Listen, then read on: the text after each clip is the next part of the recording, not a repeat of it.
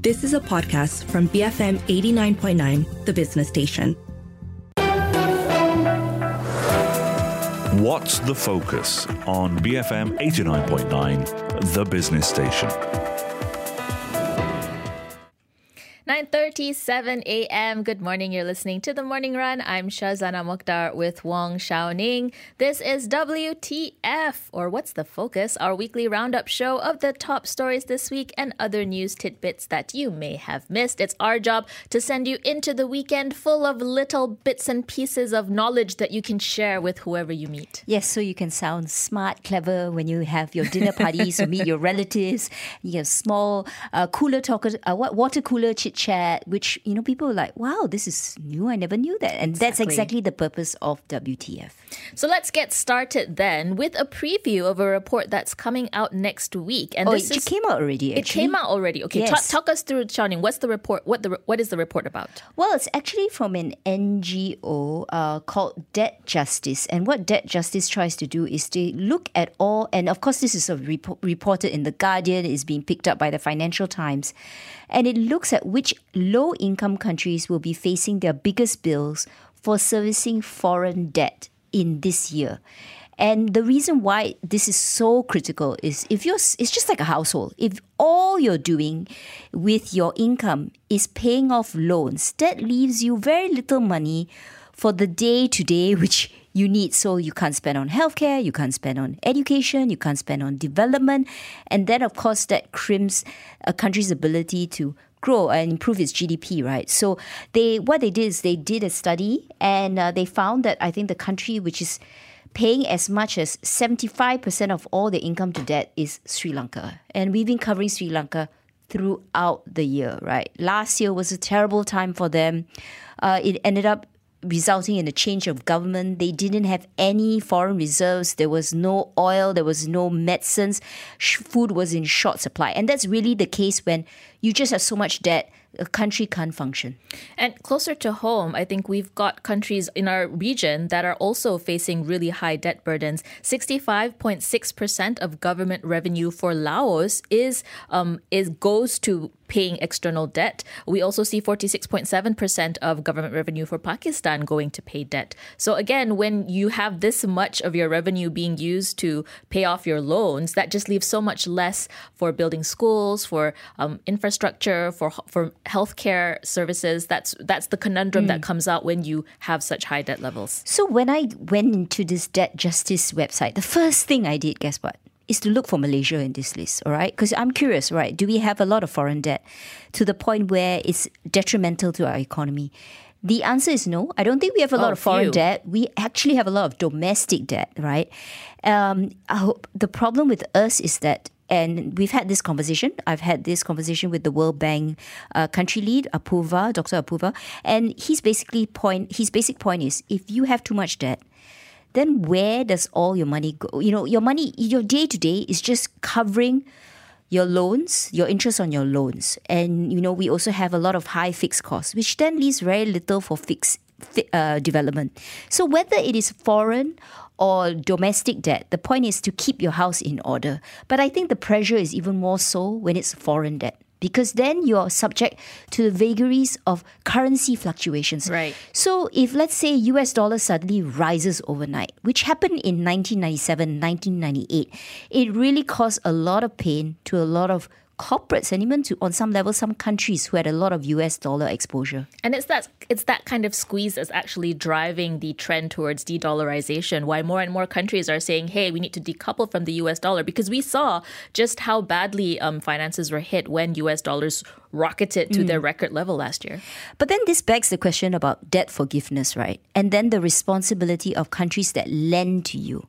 So do they do that with the right intentions, or are they in a way allowing you to binge on cheap credit? And very often the loans that they offer to you is tied to some development project where maybe you don't really need it in the first place. So that's the issue with China, right? And its Belt and Road initiatives or some of their projects. That's kind of the accusation that's been leveled at them. Are they really just leading countries into a debt trap? I think there isn't really conclusive evidence on that. And even China now, they're how to say, not realigning, but they are grappling with the consequences of, I guess, countries having higher debt and being unable to pay their loans. For Sri Lanka, for example, the whole reason why it took so long for them to get an IMF deal was because they had to deal with China and try to get them to change their terms of credit. And that's still ongoing. China hasn't forgiven any debt yet. I think everyone's looking to see whether that will actually be a path that they take. So this is a conversation that's going to be very much in the forefront of economic ties between countries moving forward.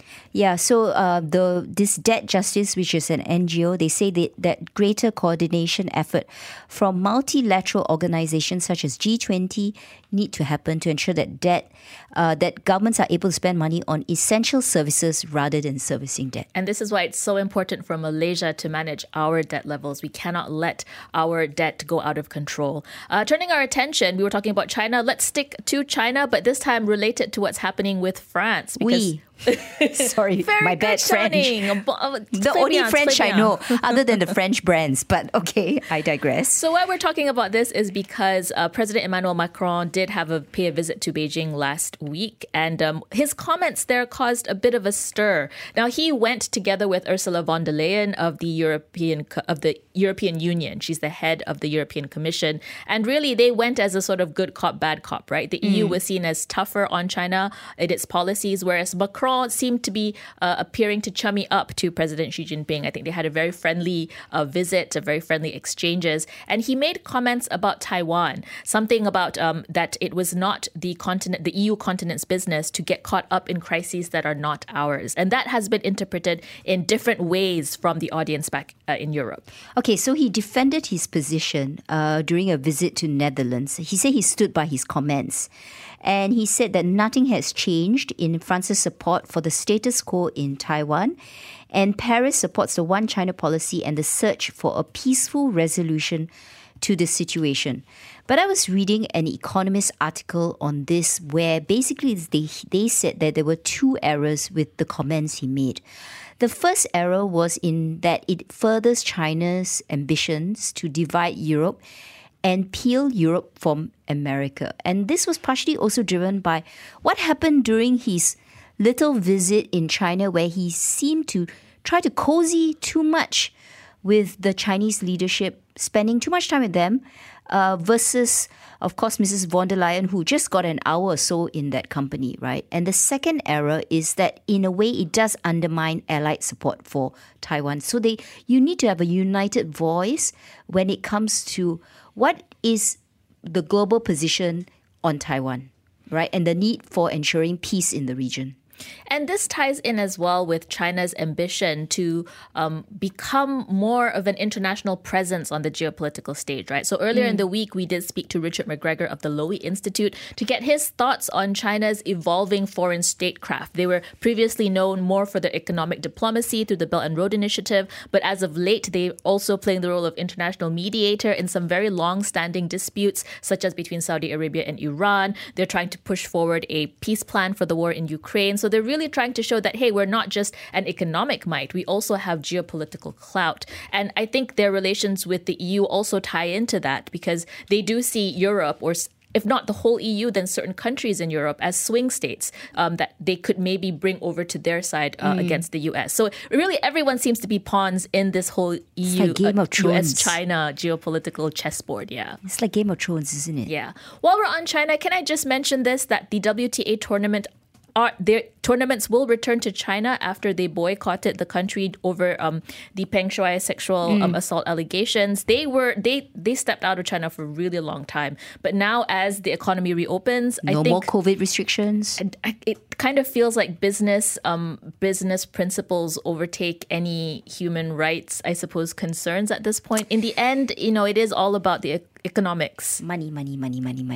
Very quickly, can we talk about Twitter? Okay, sure. Why not? I mean, how many of us caught the interview that the BBC had with Elon Musk? The interview was done by James Clayton, who is a North America technology reporter. And I want to give some context, because he just sent out an email on Tuesday lunchtime requesting, very cheekily, whether Elon Musk would agree to an interview.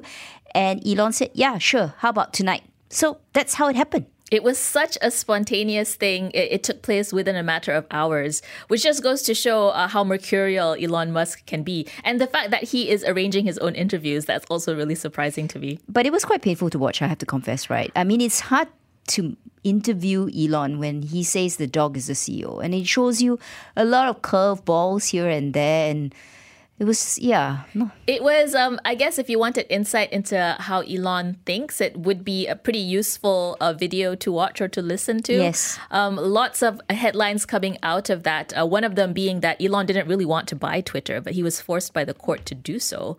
Yeah, but now he won't sell it. But now he won't sell it. So there you go. Again, mercurial Elon Musk. He will always make headlines for sure. 9:47 in the morning. We're taking a quick break, heading into some messages, but we will come back with more of this week's top stories. Stay tuned, BFM 89.9. 9:49 a.m. Thanks for staying tuned to The Morning Run. You're listening to WTF, or What's the Focus, our weekly recap show. I'm Shazana Mokhtar with Wong Xiaoning. Now, earlier we were talking about some of the international headlines that garnered attention over the week. Let's turn over to the local front. And I think one of the long-standing issues that quickly gained traction over the course of the week is really the issue of retirement. Because just like in France, where there's still protests actually going on over the raising of the retirement age from 62 to 64, a similar debate is starting to come up here on whether we should be raising our retirement age from 60 to a different number. 63, I think is what's the suggestion. Right. Okay, there are a few reasons for it, right? One major reason is that Malaysians, and this is data coming out from EPF, tells us that we are not ready to retire at 60. We don't have enough savings. I think that the figure is so low, it is actually shocking that maybe less than 20-30% Malaysians have 200,000 in EPF for retirement. And even if you ask me, 200,000 is too low ball a figure, especially since, and this is related to the second point, we are going to be an aging population. So why are we then, putting aside probably human capital or not maximizing our human capital? But I think this has a lot of emotive, this topic is very emotional because for some people, retirement is what they're really, really looking forward to, right? They have grand plans of just taking it easy. Some people have, they decide they just want to spend time with grandchildren, pick up a hobby, travel. Great. But I don't know. Are you ready to retire at 60, Shazana? I'm happy to report that that's still quite a while away. I'd like to retire now, Xiaoning, but I know that's not a possibility for me at the moment. But really, the push against raising the retirement age comes from all generations, So the older generation doesn't really relish the thought of having to work longer if they see the finish line so close. And the younger generation may think, hey, if these old guys stay in the workforce longer... Are you talking about me? Are you talking about me? Not at all, Xiaoning. I'm totally not talking about you. But the longer they stay, does that mean that work opportunities for the younger generation are also limited? So I feel like that is a misconception. And I think as people age in the workforce, they will find different ways to contribute. There are different avenues for those of the silver generation to get income. So this black and white, this either you're in or out type of dichotomy doesn't really work, I think, in coming to a solution in which everyone can build enough wealth in order to retire in a comfortable manner. I mean, to be honest, it's down to your own individual circumstances, right? If you saved enough, right, and you've looked at how you spend or your intention to spend for the next 20, 30 years, because bear in mind, Malaysians are living longer and longer. I think the average age for women is 77, men is 74. Some people, of course, go, lead long lives. So you need to factor that in. And of course, consider inflation. Cost of living pressures is rising every year. Now, after you've done the maths and you think, I want to retire now and I can do it, I say, okay, why not if you have a plan? But for some people, the reality is it's just not possible. So then what do you do, right? Then the idea is you still want to be relevant, you still want to work. But you, like you say, maybe a in-between kind of solution where you're not working, 5 days a week, 9 to 5 every day, but a hybrid. And at the same time, I think even like me, I'm not young. Retirement is what, 10 years away from me? The important thing is to always make sure that your skills are still relevant. And that's the point, right? About upskilling all the time. So that's the thing that individuals can do and should be doing in order to retire comfortably. But there's also the flip side of government policy and social safety nets, and what kind of nets can you put up to help mitigate the fallout of retiring without having the appropriate amount in your bank, right? Yes. And I think there's been talk about, for example, introducing child social policy. So introducing a fund for children that can help them as they age throughout life. There's talk about how do we strengthen social pension for the elderly who are out of work. There's so many different mechanisms that can be explored and tapped into. Well, in Singapore, right, they have laws that it's also the children's responsibility to look after the parents if they have financial means to do so. Remember? That's a controversial topic as well. It's a debate, right? Yeah, so there is legislation to that effect in Singapore. So there's no right or wrong answer, but I think the important thing is you're right.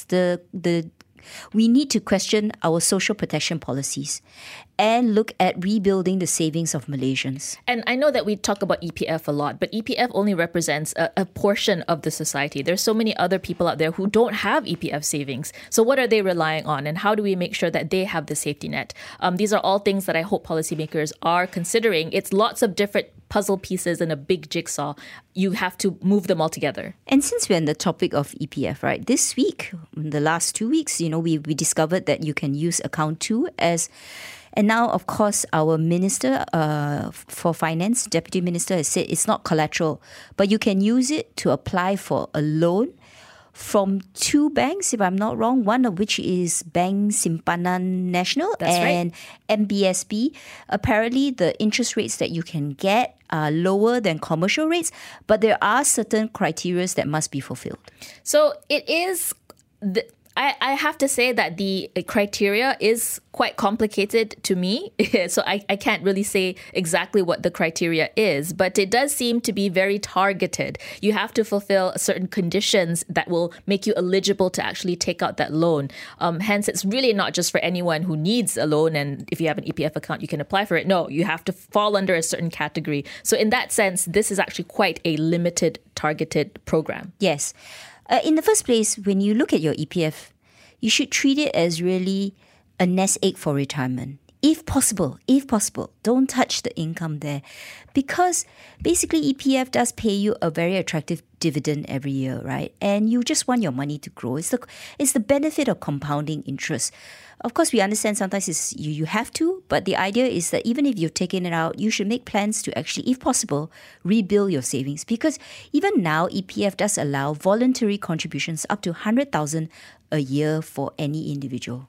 Indeed. So if you are looking to take this loan up, do read the fine print, do look into the details. Note that at the moment, it's only those aged 40 and above, I believe. So not for people who are under 40, unfortunately, for now. But so just me.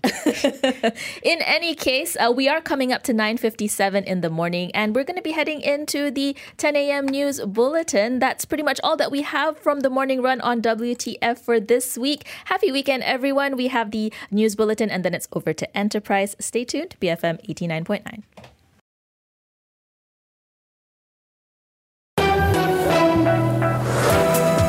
What's the Focus on BFM 89.9, the business station. You have been listening to a podcast from BFM 89.9, the business station. For more stories of the same kind, download the BFM app.